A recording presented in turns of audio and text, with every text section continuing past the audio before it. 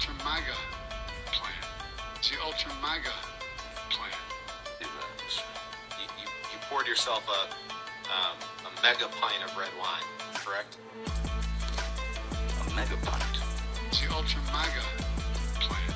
It's the Ultra MAGA plan. Ultra Magnus. It's the Ultra MAGA plan. It's the Ultra MAGA plan. Hey, Meg, if It's the Ultra MAGA plan.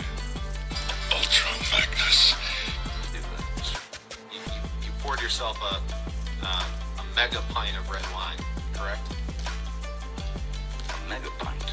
It's the Ultra MAGA plan. Hey, Meg, if It's the Ultra MAGA plan. The Government Accountability Office has found that U.S. taxpayer funds were used for coronavirus research by Chinese entities prior to the COVID-19 pandemic. Despite Senator Rand Paul's efforts to raise awareness about this for 3 years, the leftist media dismissed him as a conspiracy theorist. The watchdog's investigation revealed that the National Institutes of Health and the Agency for International Development provided funding to labs, including the Wuhan Institute of Virology. The NIH alone gave $200,000 directly to Wuhan University from March 2018 to February 2020, with the other entities and the university also receiving first-year subawards. This discovery is deeply concerning.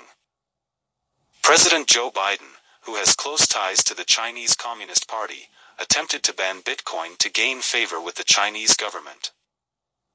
As we all know, Biden benefited politically from paranoia and panic caused by the pandemic, which raises questions about his involvement in this matter. The betrayal of the American people is evident. The government and the Democratic Party intentionally exposed people to a deadly disease so they could put America on lockdown.